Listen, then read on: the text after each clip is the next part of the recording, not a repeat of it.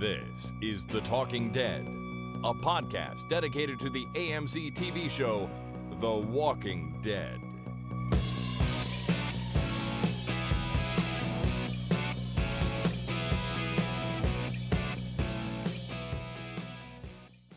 Hi, my name is Jason. And my name is Chris.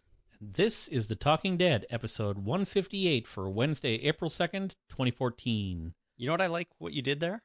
What do you like? What did I did there? You didn't say and. You just said you started with this is. That's good. I didn't say and. I have it written down. Well, I didn't hear an and. All I heard was this is The Talking Dead, which is good. That's a good way to start it. I like that. Oh, and I'm doing that. Okay, delete that word and. All right. No more and. No more and. And fucking and. Anyways, so here we are. We're back on Wednesday to do our feedback show. Back in the regular recording scenario. Configuration, that's exactly what it is. And we have lots of good feedback to do. Plus, everyone took the assignment seriously and sent in their Terminus names. Good. Which is exciting. We're going to read those at the end of the show. Yeah.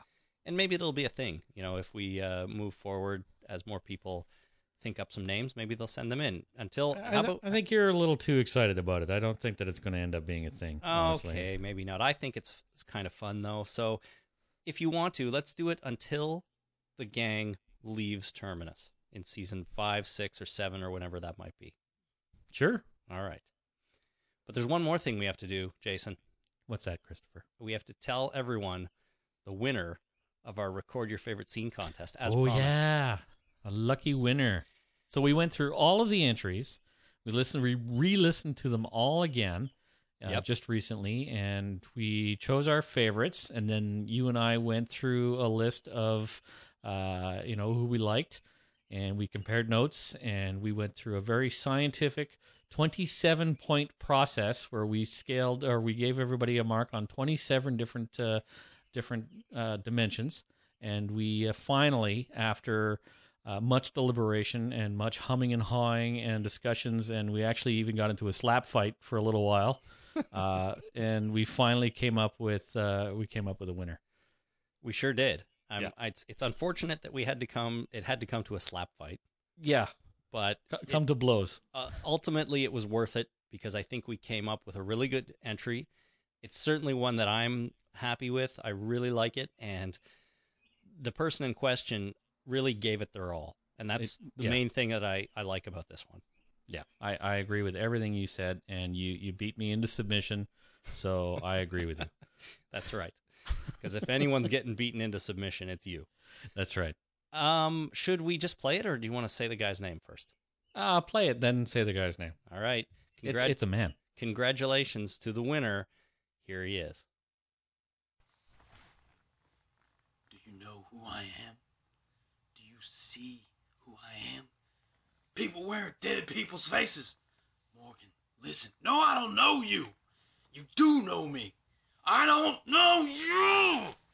You saved my life, Morgan. You know me. Look at me.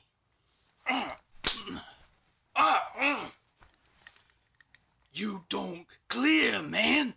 You turned. You just die. You know me. I don't know anyone anymore. You don't clear. You know me. You crazy son of a bitch. Please. Please kill me.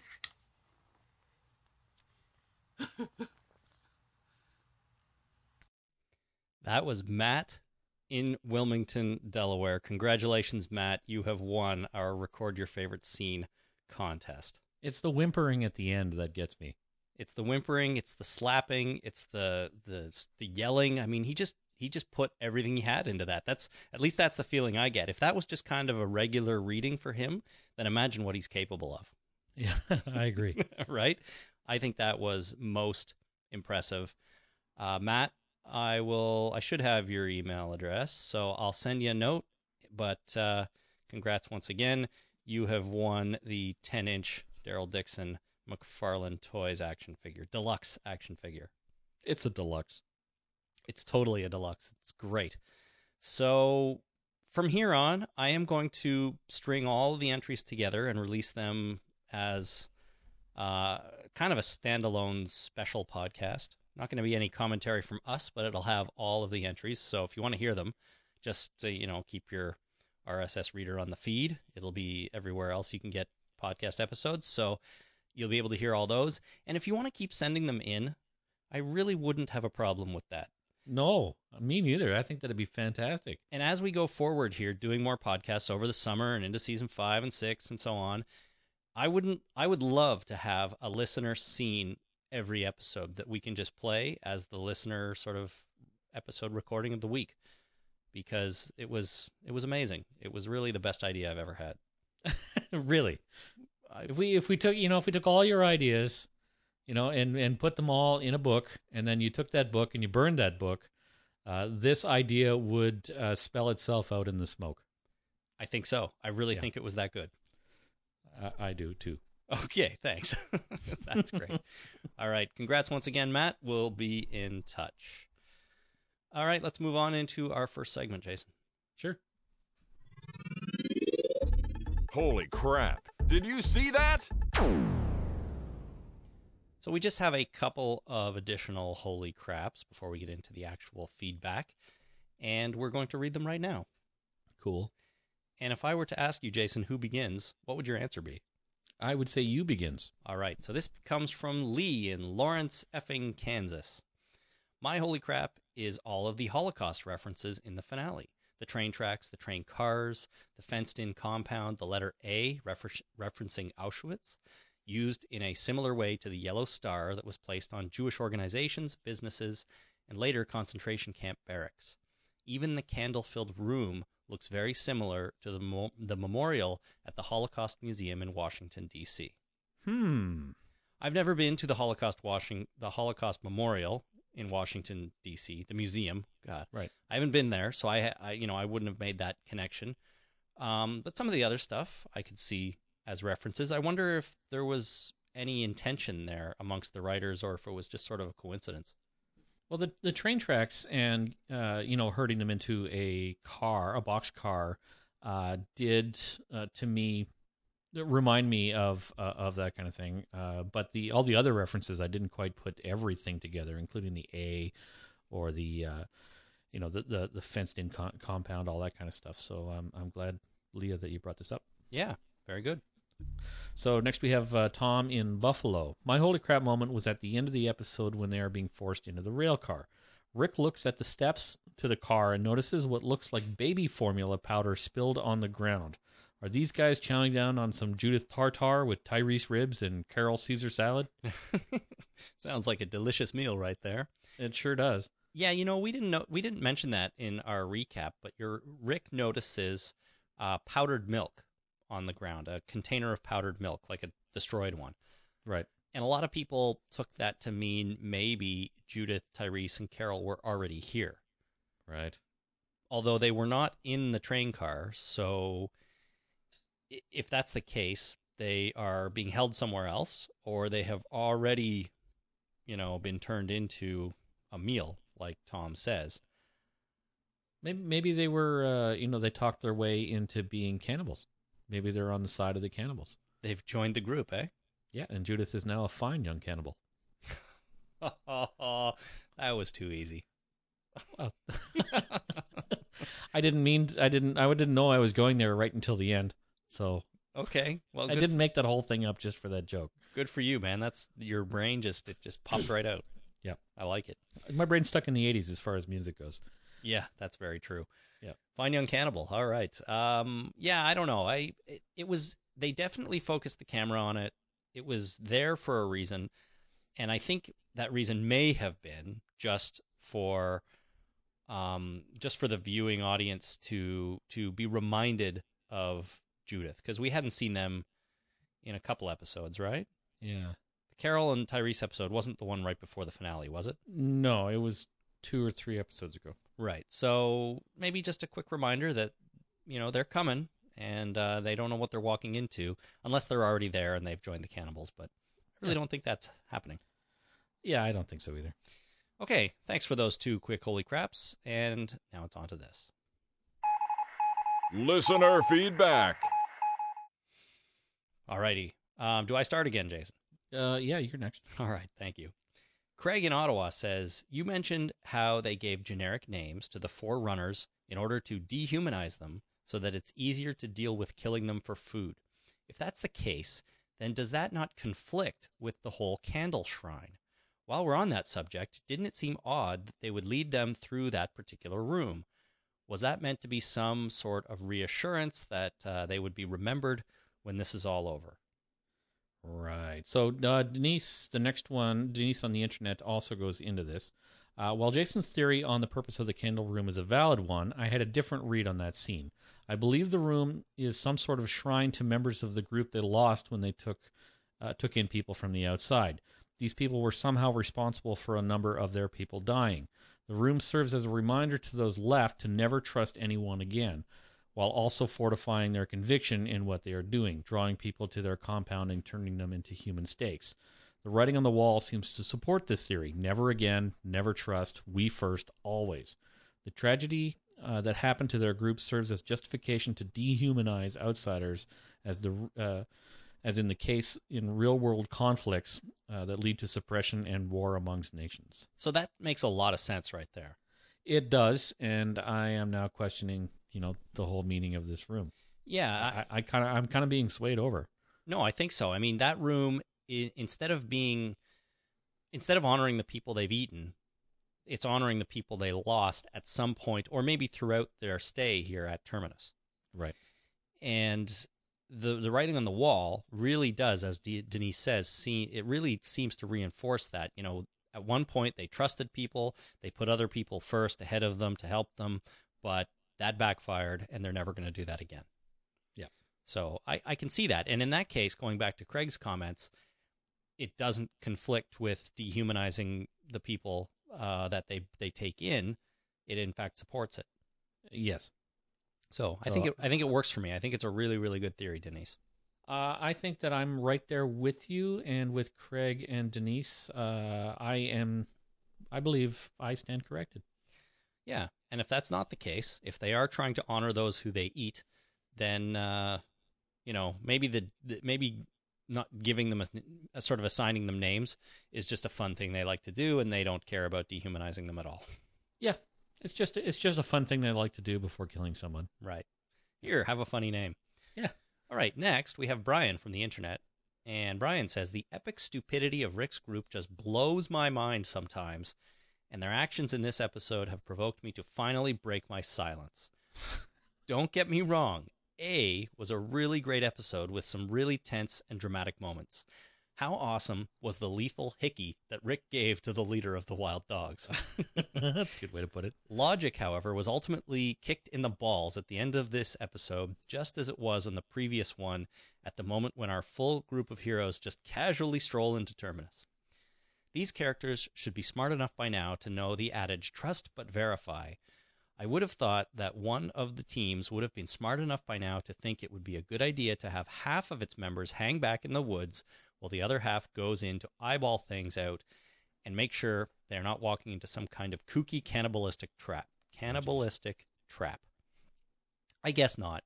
Personally, if I were Rick, I would have had Daryl and Michonne wait as backup while Carl and I go in first to make sure everything was kosher.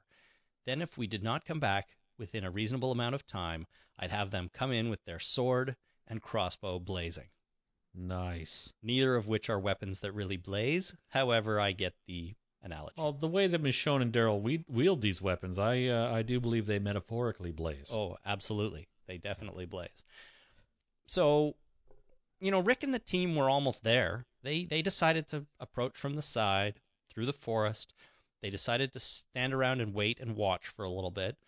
Now, that time wasn't really portrayed on the show, but at least they did something. They didn't just walk up to the gate like the first group did and just let themselves in.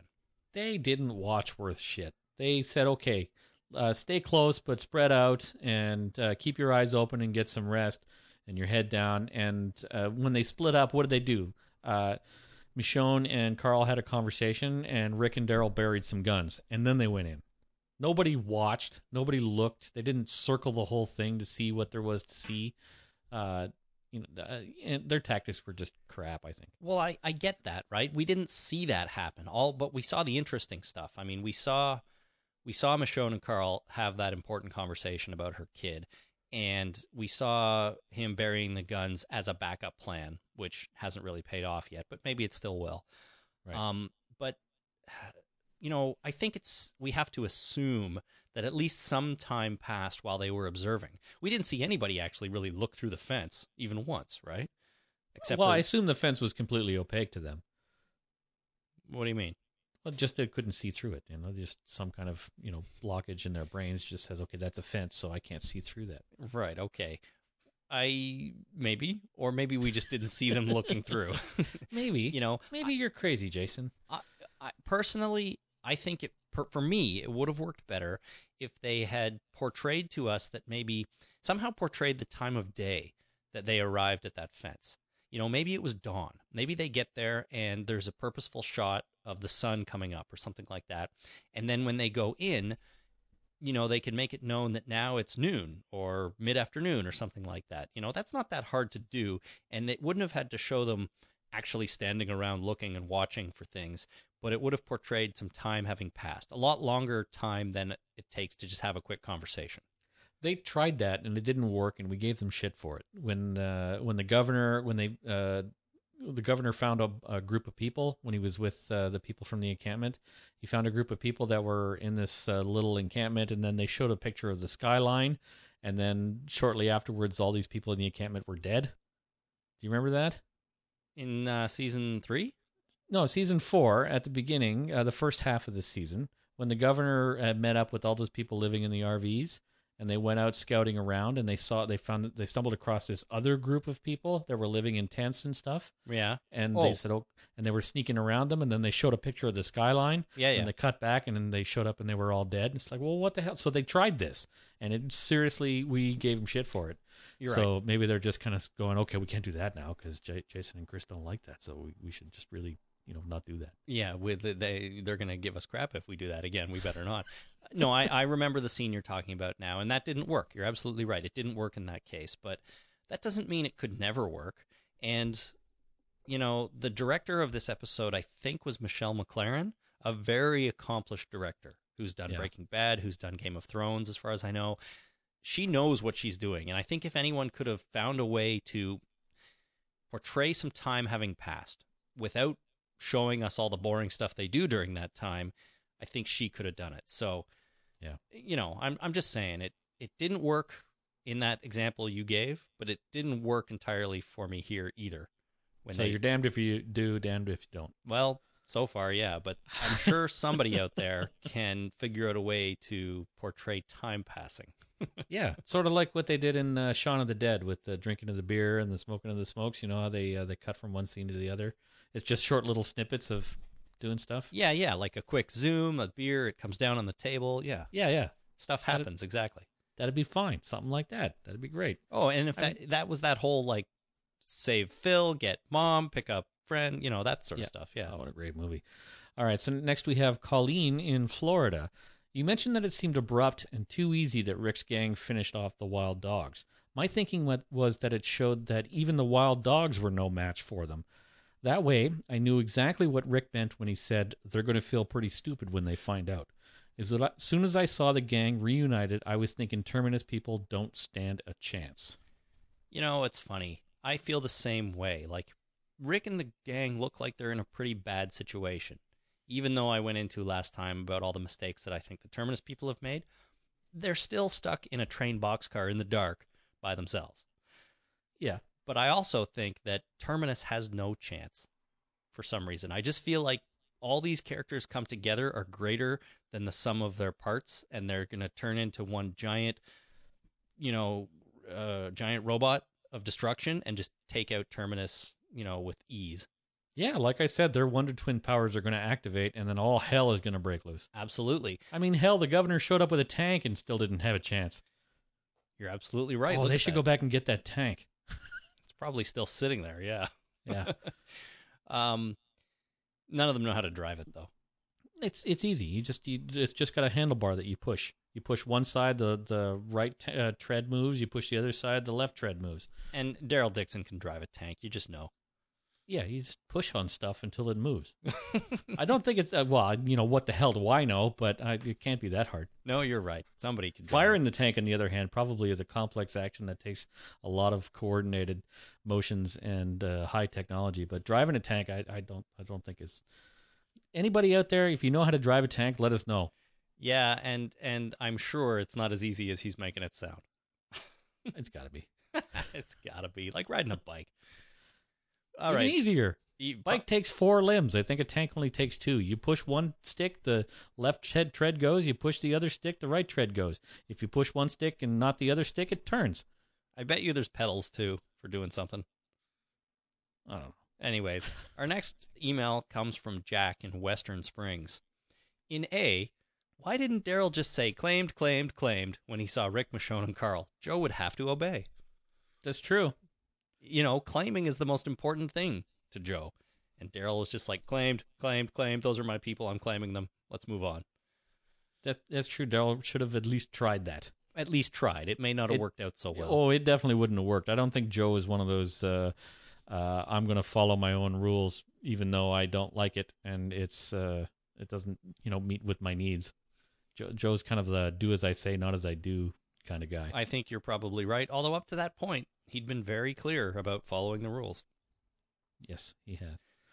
All right, so next we have Allison in Ohio.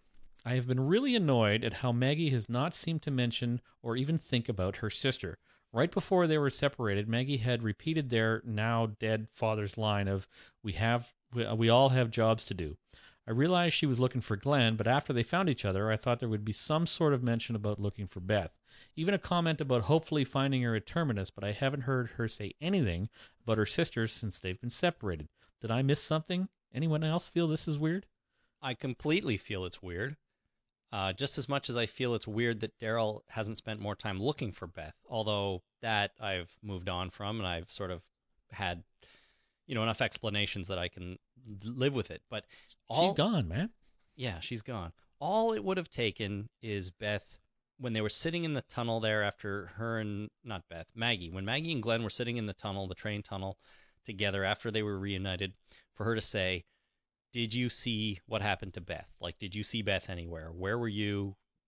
Do you know where she is? And he would have said no. And that would have been it. And I feel like it's one of those things where whoever wrote each episode was probably like, the next writers will do that in the next episode. Right. I don't have to do it now. Someone's bound to do that. And then nobody ever did. So it is a bit frustrating, but I'm pretty sure we'll get the resolution to Beth's kidnapping story in season 5. Oh, eventually. Hopefully they don't just pull she's dead. Somebody shows up and it's like, oh, did you see Beth? Oh, yeah, she's dead. She's dead, like they did with, what's his name from Woodbury, Bowman. That's right. Oh, yeah, he's dead. He died, killed off camera. Bummer. Too bad for him. That would really suck for Beth because, I think she at least deserves to die on screen or show up as a zombie to give some kind of closure. It would suck if they just kind of gave up on her and she died off camera. She's not going to. The whole kidnapping was a setup for something that's going to come down the road. I don't know how long everyone's going to be stuck at Terminus or how that's going to play out. But if that's only an episode or 2 at the beginning of the season, you got to think that we're not staying at Terminus. Everyone's going to escape somehow and flee. And at that point, they'll be like, I wonder what happened to Beth. Or they'll run into some more people that have something to do with her kidnapping. Or maybe Beth is at Terminus, and she's actually the musical entertainment for their dinner parties.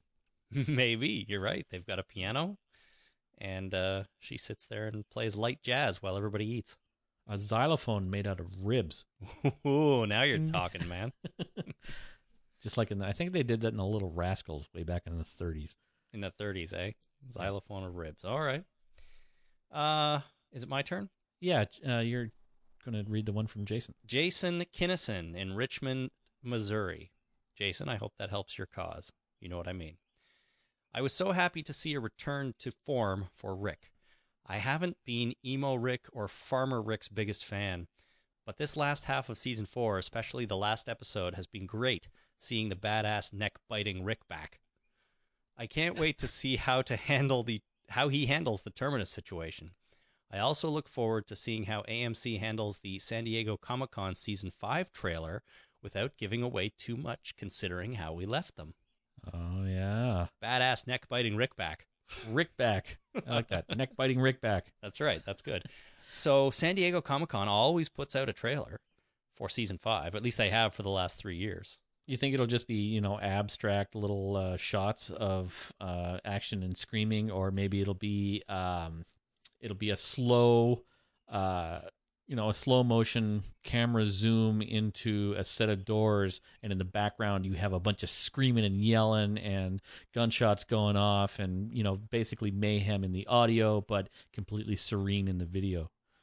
It could be. I hadn't thought of that, but Jason, that would just piss me off. Yeah, Jason Kinnison in Richmond, Missouri is absolutely right. I mean, what can they show? They've put out 3 to 4 minute trailers for each season at Comic-Con. And now, from what I recall, most of the footage in those trailers is from the first 3 or 4 episodes of the year, and that's it. They don't get into anything farther down the road in the season. But here, everybody's stuck in a train boxcar. We don't know who's even getting out of that train boxcar. So I'll be surprised if they can show us as much as they have in the past. Or if they do, you're right, it's going to be some sort of goofy, fancy pants way of showing us something without showing us anything. They can do 3 or 4 minutes of just, close, claustrophobic conversations in the boxcar, planning. Just kind of, fade to black, fade out of black, that kind of thing, where people are just having little snippets of conversation and hearing stuff going on outside. I bet you they could do 3 minutes, do a 3-minute trailer from within that boxcar. Ooh, that would be something. And if they could pull that off in a really convincing way, I think I would actually really like that. They might. You can't even make it tense. Like, I couldn't, but I'm sure, those professionals doing this kind of thing could make it a very tense kind of trailer just from within that. They did a whole movie where a guy was stuck in a coffin. What was that movie? Buried. I watched. If they could do they could do a 90-minute movie of a guy stuck in a coffin. They can do a 3-minute trailer of 9 people stuck in a boxcar. I think it's almost 12, isn't it? I don't know. Yeah, it's a lot of people. I didn't count. I guessed. You're right. Now, what if they took the other approach and we didn't see any of our regular characters and we only saw Terminus people outside the boxcar talking about what to do, wondering, maybe hinting at some sort of problems they're having, and, maybe referring to the people in the boxcar, but not seeing, but we don't see any of them. That would be interesting too. Yeah. But I don't think that's very likely because we don't know any of these characters and people want to see their favorites.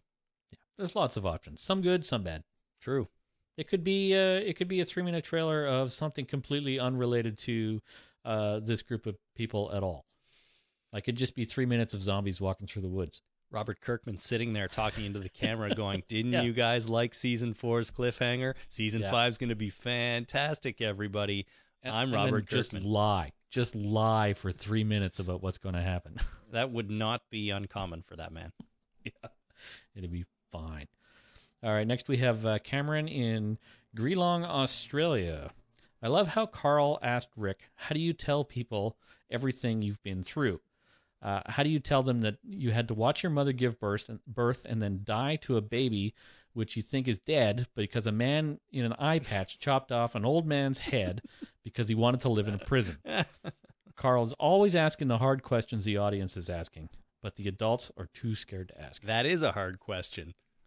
I watched my mother die. I watched my mother give birth and then die to a baby which I think is dead, to a man in an eye patch who chopped an old man's head off because he wanted to live in a prison. Oh, yeah. That's a hard question. What does that make me? Yeah. That's good. Thank you, Cameron. Susie in London writes, can I just say that it is absolutely crazy that Rick was not allowed to say that the Terminus crew were fucking with the wrong people. What the hell is up with the censorship? He has literally just ripped someone's throat out with his teeth. with his teeth. How can an F-bomb be more incendiary than that? Yeah, it's the censor people. I mean, you can rip somebody's head, throat out. You can cut their head off. You could kneecap them. You could chop their foot off and then take a great big bite. But show a nipple, forget it. Yeah. Just forget it. It's the problem with our society that violence is okay. Murdering hundreds of people is just fine, in movies. But, non-sexual nudity or language that they deem too extreme or inappropriate, no way. Can't do that. Can't say the F word. Can't show a boob. But let's cut 45 guys' heads off. Yeah, just for fun. Drives me Stab crazy. them in the eye and rip them in half and all kinds of good stuff. Yeah, it's crazy. Susie, we are right there with you. It's really too bad. I heard a rumor that, and I forget where I heard this, but I heard that for the DVD release or the Blu-ray release of season 4, they are going to have alternate audio on that scene where he does actually say the F word. Nice. I don't know if that's true, though, but if it is, at least, you'll have your chance to watch it with Rick dropping an F-bomb. That'd be good. It would be. All right, next we have Scott in New Jersey. I just need to rant about the finale. Nobody died. That's unbelievable. We were a quarter of the way through, and I was like, this is a finale? Nothing has happened yet. It may have been one of the slowest episodes all season. Instead of getting me excited for the next season, it just has me upset about the season as a whole. Of course, I'm going to continue watching it, but the finale was nothing to be proud of. Well, Scott, how do you really feel? Yeah. Did you like it? I am equally surprised that no major character died. And when you think about it, Herschel was the only major character that died all season 4. But I'm okay with it, to be honest with you. Except for the governor. Okay, you're right, the governor. Again, though, bad guy. And you expect bad guys to die. Well, in this show, you expect good guys to die. That's true, too. So, okay, governor, fine. So Herschel and the governor died. Right. But nobody else. And you do expect that to come in these big finale episodes sometimes. But I think that's just not the Walking Dead style. If they're going to kill someone, they're going to do it when you least expect it. Or right after they have a hero episode like Herschel. Right. When you completely expect it. But I don't know. I think this episode was just fine. The lack of death didn't bother me. I'd much rather have interesting story and quality TV than killing people all the time. Right? And that killing people can be interesting and can make for quality TV, but not necessarily. And I certainly wouldn't want the show to suffer just because they feel like they have to kill somebody off because that's what they have to do. Right. Right? I agree. Okay, Jazz in New Orleans, I guess. I just wanted to say that the season finale was the best episode of the season with possibly the worst ending of the entire show.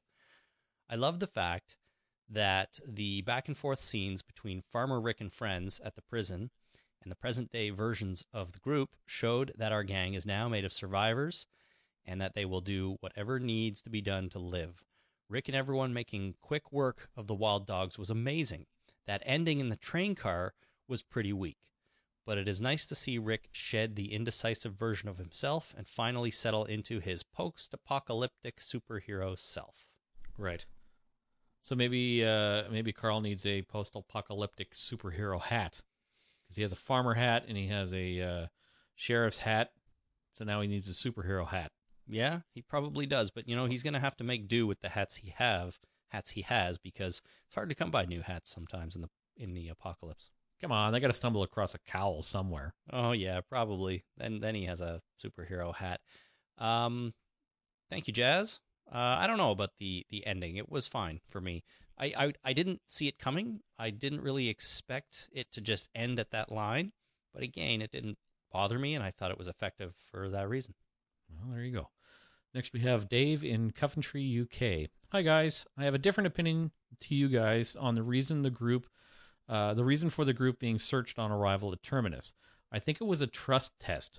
He told them to put all their weapons in front of them, and and put all of their weapons in front of them. Then I think the search was to see if any of them had concealed weapons, and therefore not declaring all of their weapons would deem them untrustworthy. I don't believe this was in any way to disarm or confuse them. I'd have to say that maybe it was both. Trust test is good. If you say put down all your weapons and someone, keeps a bazooka hidden up their shirt, then you know that these people aren't to be trusted. And they have really big shirts. Really big shirts. Yeah, that's a big shirt you have. Yes, what could you be hiding under there? But at the same time, I'm in this world, in the world that The Walking Dead has created, nobody is to be trusted. And any time you meet new people, it's always a conflict. Nobody ever is like, hey, you're friendly, you're good, we're friendly, everything's happy. That just doesn't happen. And I think that's why Terminus feels so weird, because the people there kind of are trusting. So we know that they're not necessarily nice people already. So asking them to put down their weapons, then give them back to them, people who show up will be like, what the hell are these people doing? I don't know what to think about them, which is probably just the way they want it. Maybe. So this is Martin in North Yorkshire, UK. I actually live 7 miles from Pickering, not far from Whitby and Scarborough. So that's really a coincidence. Yes, it is. Okay. So to comment on the stabbing of the fat guy, I only saw it once while the show aired, but Rick didn't just stab him, he gutted him. He pushed the knife in low down and pulled it up. The shot cuts away. You then hear Rick repeatedly stabbing him. Yeah, he gutted him. Yeah, it was just plain, you tried to rape my son, you're not going to enjoy this. That's right. I now have the full permission to disembowel you. Yes. Oh, God, that's gross. Brent from North Carolina. My prediction for season 5 is that Sasha is going to die in the first episode. Walkers will force Tyrese and Carol off the tracks, and they will end up in a car and hear the Terminus broadcast. But during the broadcast, they will hear a fight, and Sasha will say, "Don't come here, it's a trap." And then the sound of a gunshot, then the transmission will end. It will force them to come to Terminus, but locked and ready to save everyone. Love the show. Well, that's the trailer right there. That's the thing. As far as we know, Tyrese and Carol and them are not there yet. So we can definitely show them in the trailer, right? Yep. And show them arriving at Terminus, or, in whatever mindset they will be in at that point, either a sort of aggressive one or a passive one. I don't know. So maybe that's the trailer. You're right. Just those three walking around for a while, and then something happens. It's all up to Judith. She is going to have to save everybody. Oh, yeah, you may be right. She's going to be the super baby for sure. Next, we have Katie in the UK. I love that the creators, even after 4 years, are still finding ways to surprise us and take these characters down a completely different road than what we thought before.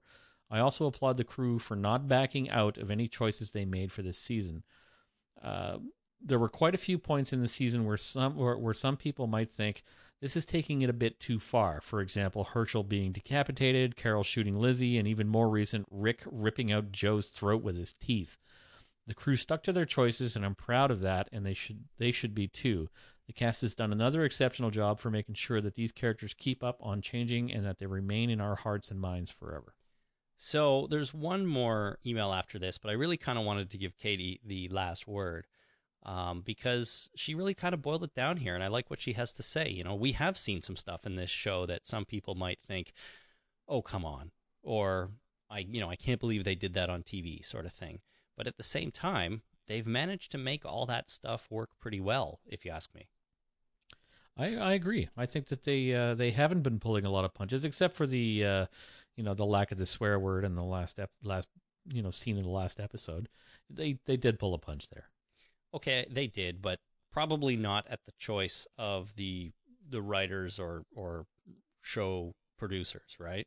Well, if that rumor you heard is true, that means they shot that.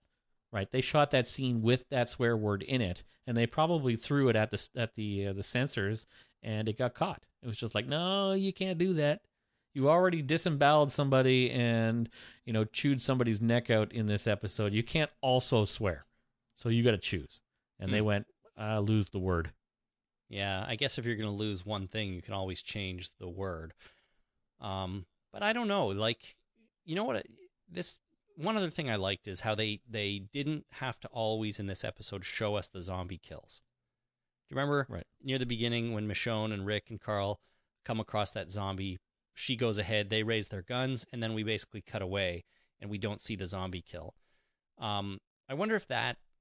I mean, I don't think that would have anything to do with the censors or the ratings people saying you can't do that, because they've shown us these things a million times. In fact, a few minutes after that, they show a guy getting his eyeball bit off. Right? But I just bring it up because I think it's an interesting point we're at now where they don't really have to show us that anymore. We sort of know exactly what happens. We know that about these characters. We know that they're good zombie-killing machines. As that relates to Katie's comments, I don't know. I think what I'm trying to get at is that, they're confident in what they're doing on the show now, right? Yeah. And like she said, they're sticking to their guns with a lot of things. Even when they think it might be too much, they're doing it in a compelling way, and they don't feel the need to always show us the gory kills anymore. Right. And I think that's a really good thing. I agree with you and Katie. All righty. Thank you, Katie in the UK. This last email comes from Chris in Hawaii, and I think this one's funny, so I wanted to include it. Aloha, Chris and Jason. I heard you guys the other day reading some emails regarding your Canadian accent. I have never seen you guys, and I have no idea what you guys look like. I don't mean any offense, but I thought you might be interested in what your voices sound like to me. Oh, okay. When I hear Jason's voice, I imagine him looking like Andy Richter, the co-host of the Conan O'Brien show. And when I listen to Chris's voice, I'm thinking you look like a Tobey Maguire type character. I would like to hear what you think of this opinion and if it's near the truth. Well, the Andy Richter thing probably hits the nail pretty close to the head.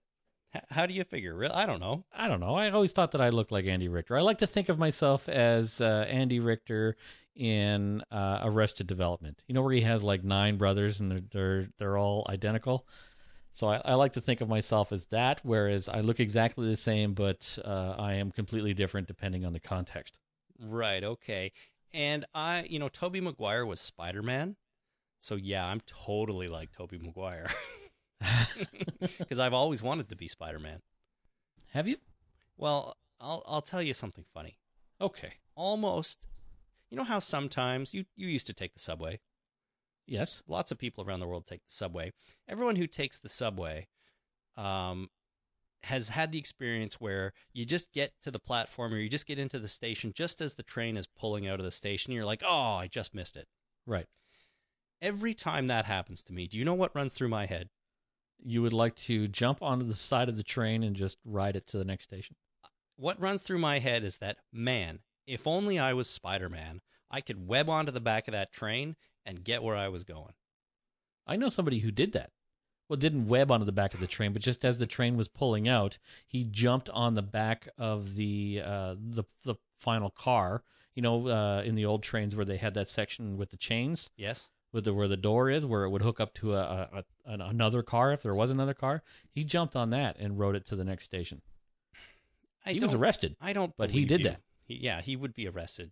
And he didn't fall off and kill himself? No, he did not fall off and kill himself. And they actually drove the train all the way to the next station? Yeah, and then arrested him. Why wouldn't they stop before they pulled out of the station they were leaving? Well, I don't know. Because the guy who sticks his head out the window to make sure the doors close properly and all that, he's looking. He would have seen him jump on, you'd think. No, not at the time. It was this was years ago, before they had the chimer. They had the whistle. Like there was the guy with the whistle. Yeah, that's you blew the whistle twice. So he looks up the car and then down the car and then up the car and then blows the whistle and then closes his window and then the train goes. So it was while he was looking in the wrong direction, and they didn't have cameras everywhere at this time, the same way they do now. So I guess they didn't notice him until he jumped off and then called the police. Well, I think that's a bad idea. Don't anybody try that. However, when I walk into the train station and it's just leaving, I think to myself, I wish I was Spider-Man. Not only that, my wife used to think Tobey Maguire was really cute, so it kind of works out. So, are you saying you do look like Tobey Maguire, or you and your wife both wish that you did look like Tobey Maguire? I'm gonna go with I do. Okay. You wish your wife looked like Tobey Maguire. Got it. Yeah, it's probably entirely not true, but what are you going to do? I have been told I look like the drummer from Coldplay, though, which I don't think is a compliment, frankly. I don't even know what that means. I've been told in my younger days that I look almost exactly like Peter Brady. Peter Brady. Peter Brady. When I was in high school, I had a number of people that used to call me Peter Brady all the time. You know, I've never seen an episode of The Brady Bunch. Well, that's why you like me, because you don't know that I look like Peter Brady. If I did, well, forget it. Podcast off. All right. So imagine, go watch an episode of The Brady Bunch. I'm sure it's on YouTube somewhere. Now take Peter Brady and age him to about 40 years old, and that's pretty much what I look like. And that's you. Okay. Yeah. I'll try that. Before that, though, Jason, I think we should read some people's terminus names. I also do think that as well, in addition to you, Christopher. All right. This is going to be fun, everybody. So some people sent in terminus names for themselves. Some sent them in for all the other characters, and some did for both. Right. So I'm going to start. So we have Davey in Sunnyvale, California, had Carrot Top for Abraham, Short Bus for Eugene, Sandinista for Rosita, Gimpy for Tara, Chairman, I'm Korean, whatever. Chinaman, I'm Korean, whatever for Glenn. That was a reference back to, I think, season 1? Yeah, season 2. Season 1, when Daryl makes a comment about him being Chinese, and he says, I'm Korean. And Daryl goes, whatever. Whatever. Yep. So Maggie is Poncho, Sasha is Chicken Legs for some reason, and Bob is Smiley because he's happy. Yes, he is. All right, shenanigans_915 on the PlayStation Network says Nice. Abraham, Carrot Top or Big Red. There you go. Rosita, G.I. Jane. Of course. Eugene, Walker, Texas Ranger. That's awesome. Maggie, Southern Comfort. And if Herschel were still alive and made it to Terminus, IHOP. IHOP? Oh, that's funny. See, he's got one leg. Southern Comfort, eh? Yeah. I once went to a party and drank way too much Southern Comfort, and this girl I liked punched me right in the face. Well, that seems like something Maggie would do. Yeah, well, she was playing, I was practicing with my band down in the basement, and she started playing my drums, and I told her to get out from there, and she just turned and cold cocked me. Knocked me flat on my ass. That's not fair. Those were your drums. Well, I might have been drunk and rude. Well, that's a distinct possibility. Yeah. So next we have Ryan in Belfast. If I had the choice, I'd like to think that I would have a brutal melee weapon in the apocalypse, something along the lines of a large hatchet. This, along with my tendency to dress in all white, semi-frequently now splattered with undead blood, would lead the cannibals to see me as a resemblance of myself to Alex from A Clockwork Orange, and therefore probably refer to me as Horror Show or the Drooge. I haven't seen A Clockwork Orange in many, many years, so I don't recall what those references are. Yeah, well, you should. You should go and watch it. Okay, thanks. That's always your answer. I haven't seen this in a while. Well, you should go watch it, you idiot. Go watch it. Just rewatch your entire video library every 6 months. That's what I recommend. All right, that's going to take a lot of effort. It is. Lori on the internet writes, Abraham, G.I. Joe. Rosita, Chiquita. Well, see, that works. Rosita, Chiquita. Yeah, it That's good. Eugene, Sonic, Hedgehog reference for Eugene's mullet. Sasha is Barbie. Bob is Ken. Of course. Glenn, Chinaman, another reference to Daryl misidentifying Glenn's ethnicity. Maggie, Dirty Mary, because of the poncho. And Tyrese, Mr. Mom. Oh, and there's more. Carol, Jamie. Apparently it's been pointed out that Melissa McBride looks like Jamie Lee Curtis. So she's Jamie. Judith, McNugget. Oh. Get it? Nice work. And Lori herself, Butterball. There you go. Thank So you, we have- Lori. We have Maria from Spartanburg, South Carolina. Glenn, Grumpy. Maggie, Paunchy. Tara, Gimpy, Bob, Happy, Sasha, Curly, Abraham, Beefy, Eugene, Doc, Rosita, Barbie. And yes, they do sound a bit like dwarf names. They sure do. Those are the dwarfs right there, at least some of them. Is it dwarfs or dwarves? It depends. Oh, really? If it's Tolkien, it's dwarfs. Okay. But these are Snow White and the Seven Dwarves, so it's dwarves. Got it. I knew you'd know. Sorry. Jack from Western Springs. What were you going to say, something? I was going to say that I, just to reassure all the listeners that I, in fact, do not speak Elvish. Oh, but you wish you did. No, I really don't. Do you speak Klingon? I don't speak I don't speak anything but English. Yeah. You and Like, me I live in both. Canada, and I never learned French. Sorry. Well, we live in English Canada. And I know, never but just really learned barely. French either. Well, yeah, but there's not a lot of French around here. You took French in school, though, right? Until grade 10. Yeah, I didn't. You had to. I didn't. I honestly, I didn't. It's a long story. It has to do with moving out west in grade 3 and moving back in grade 7 and then getting out of it for some reason. I did not take Oh. any French classes in my entire life. Okay, I can see that. So you know less French than anybody.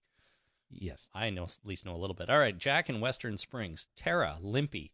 Eugene, Wimpy. Nice. Rhymes. Abraham, the bodyguard. Rosita, the tramp. Glenn, ringleader. They probably thought of him as the leader, and they reused nicknames. Yeah, why think up a new nickname for every single, No. piece of cattle that comes in? Every group is going to have a ringleader, clearly. Sorry, that's true. You can't get by without a ringleader. That's funny. I got a mute button, and I muted what I was going to say and left in the cough instead of saying what I was going to say and muting the cough. Well, you'll get better at it. I'll get better at it.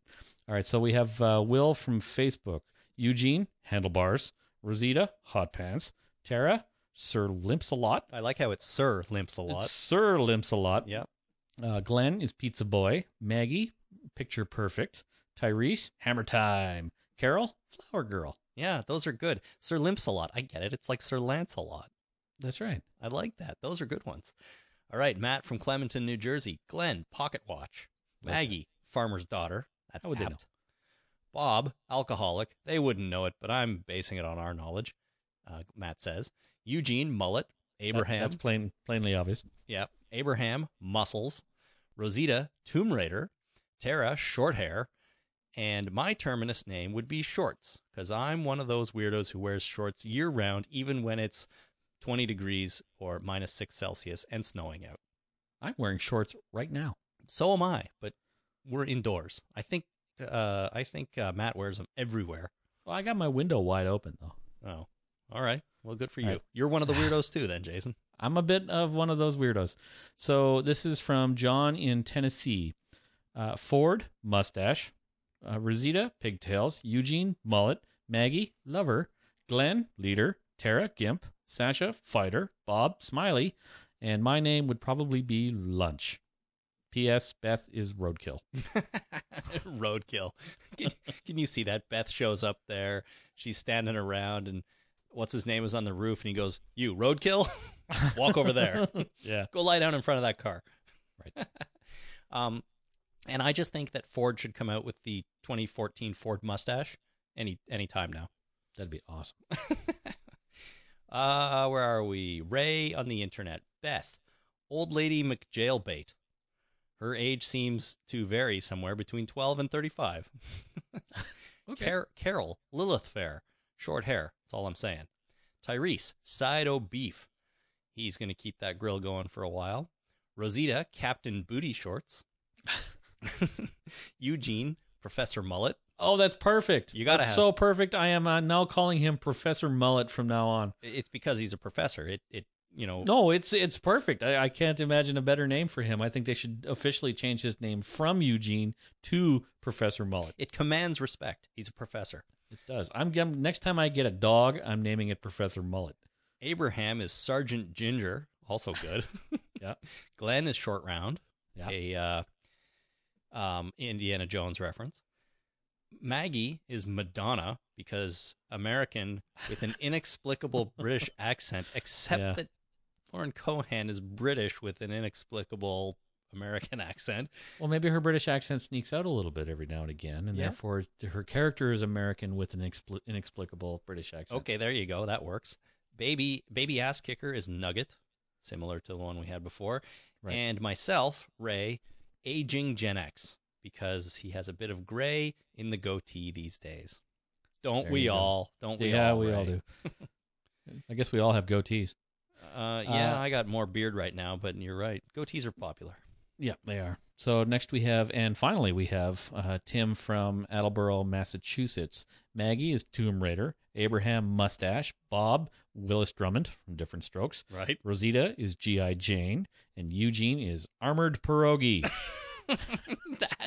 That is probably my favorite one right there. Yeah. That's because he was wearing the riot gear when he showed up. So he was the Armored Pierogi. The armored pierogi. That's, I mean, if that's not a concept for a Saturday morning kids cartoon right there, I don't know what is, man. Professor Mullet, the Armored Pierogi. Yeah, put it all together. Eugene, he'd be unstoppable then. Oh, he is unstoppable. The armored pierogi. Yeah. All right. Those were awesome, everybody. Jason, that was a great idea. That was good. It was a great idea. If you have any more funny terminus names for yourself or for anybody else, send them in. We want to hear them. And that's going to bring us to the end of this podcast. Now, what's going to happen next? Jason, do you want to know? Well, probably press stop on the record button and then transfer the file to you so that you can put out the episode. I'm thinking before that. Not before that, sorry. I'm thinking more long-term after that. Like in the next couple of weeks, what the heck are we going to do podcast-wise? That's right. Oh, I see. Our next podcast will be a week from tonight, which is Wednesday, April the 9th. And what we're going to do is more feedback because I still have tons of emails and calls from people. We didn't do any calls this time, but if there's anything good that's come in, or already or between now and the next 7 days, we're going to do another feedback episode because people seem to have a lot to say about this episode and season 4 in general. So no podcast on Monday, but we'll do one a week from tonight on Wednesday. And then after that, we do have our annual season recap crossover podcast with Jason and Karen on the Walking Dead cast. We're going to be recording that towards the at the very beginning of May. Right. So we'll get that out very soon. Between next Wednesday and that, though, we'll probably drop another one in there somewhere and get sort of caught up on the Walking Dead news and whatever else is happening at the time. So at least 3 more podcasts in the next 3 to 4 weeks. So we're keeping the schedule going for a little while here. Good. And then after that, like I said last time, book, video game, we're going to be talking about that stuff.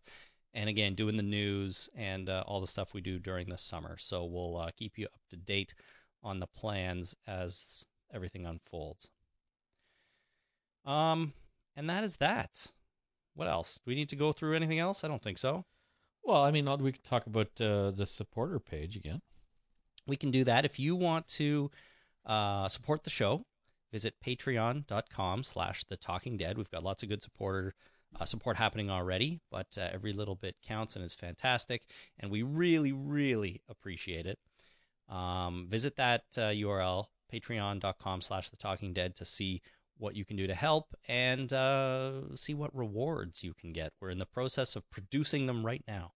I dropped a bunch of postcards off at Dave's place just the other day so that he is busily drawing zombies on the postcards, and once we get those, we'll send them out. They'll be And sending I have out a bunch of other postcards that I got to send out. Yep, stuff is all happening. So head over there to check that out if you want to get involved. And other than that, you can send comments and feedback to, well, you can call the zombie line at 1-866-483-ZOMB. That's 9662. You can also find us on Twitter at Talking Dead or on Facebook at facebook.com/thetalkingdead. And of course, you can send email to talkingdeadpodcast@gmail.com, or if you don't want to use the phone line, go to our website and click send voicemail. That is one of the easiest ways to get us your comments. All right. I don't know what it is, but I feel like I'm losing my voice again. So let's wrap her up right now. And we will see you in 7 days when we do more feedback for Season 4 and the Season 4 finale. Cool. Thanks, everyone. Until then, my name is Chris. My name is Jason. Thank you for listening. Bye.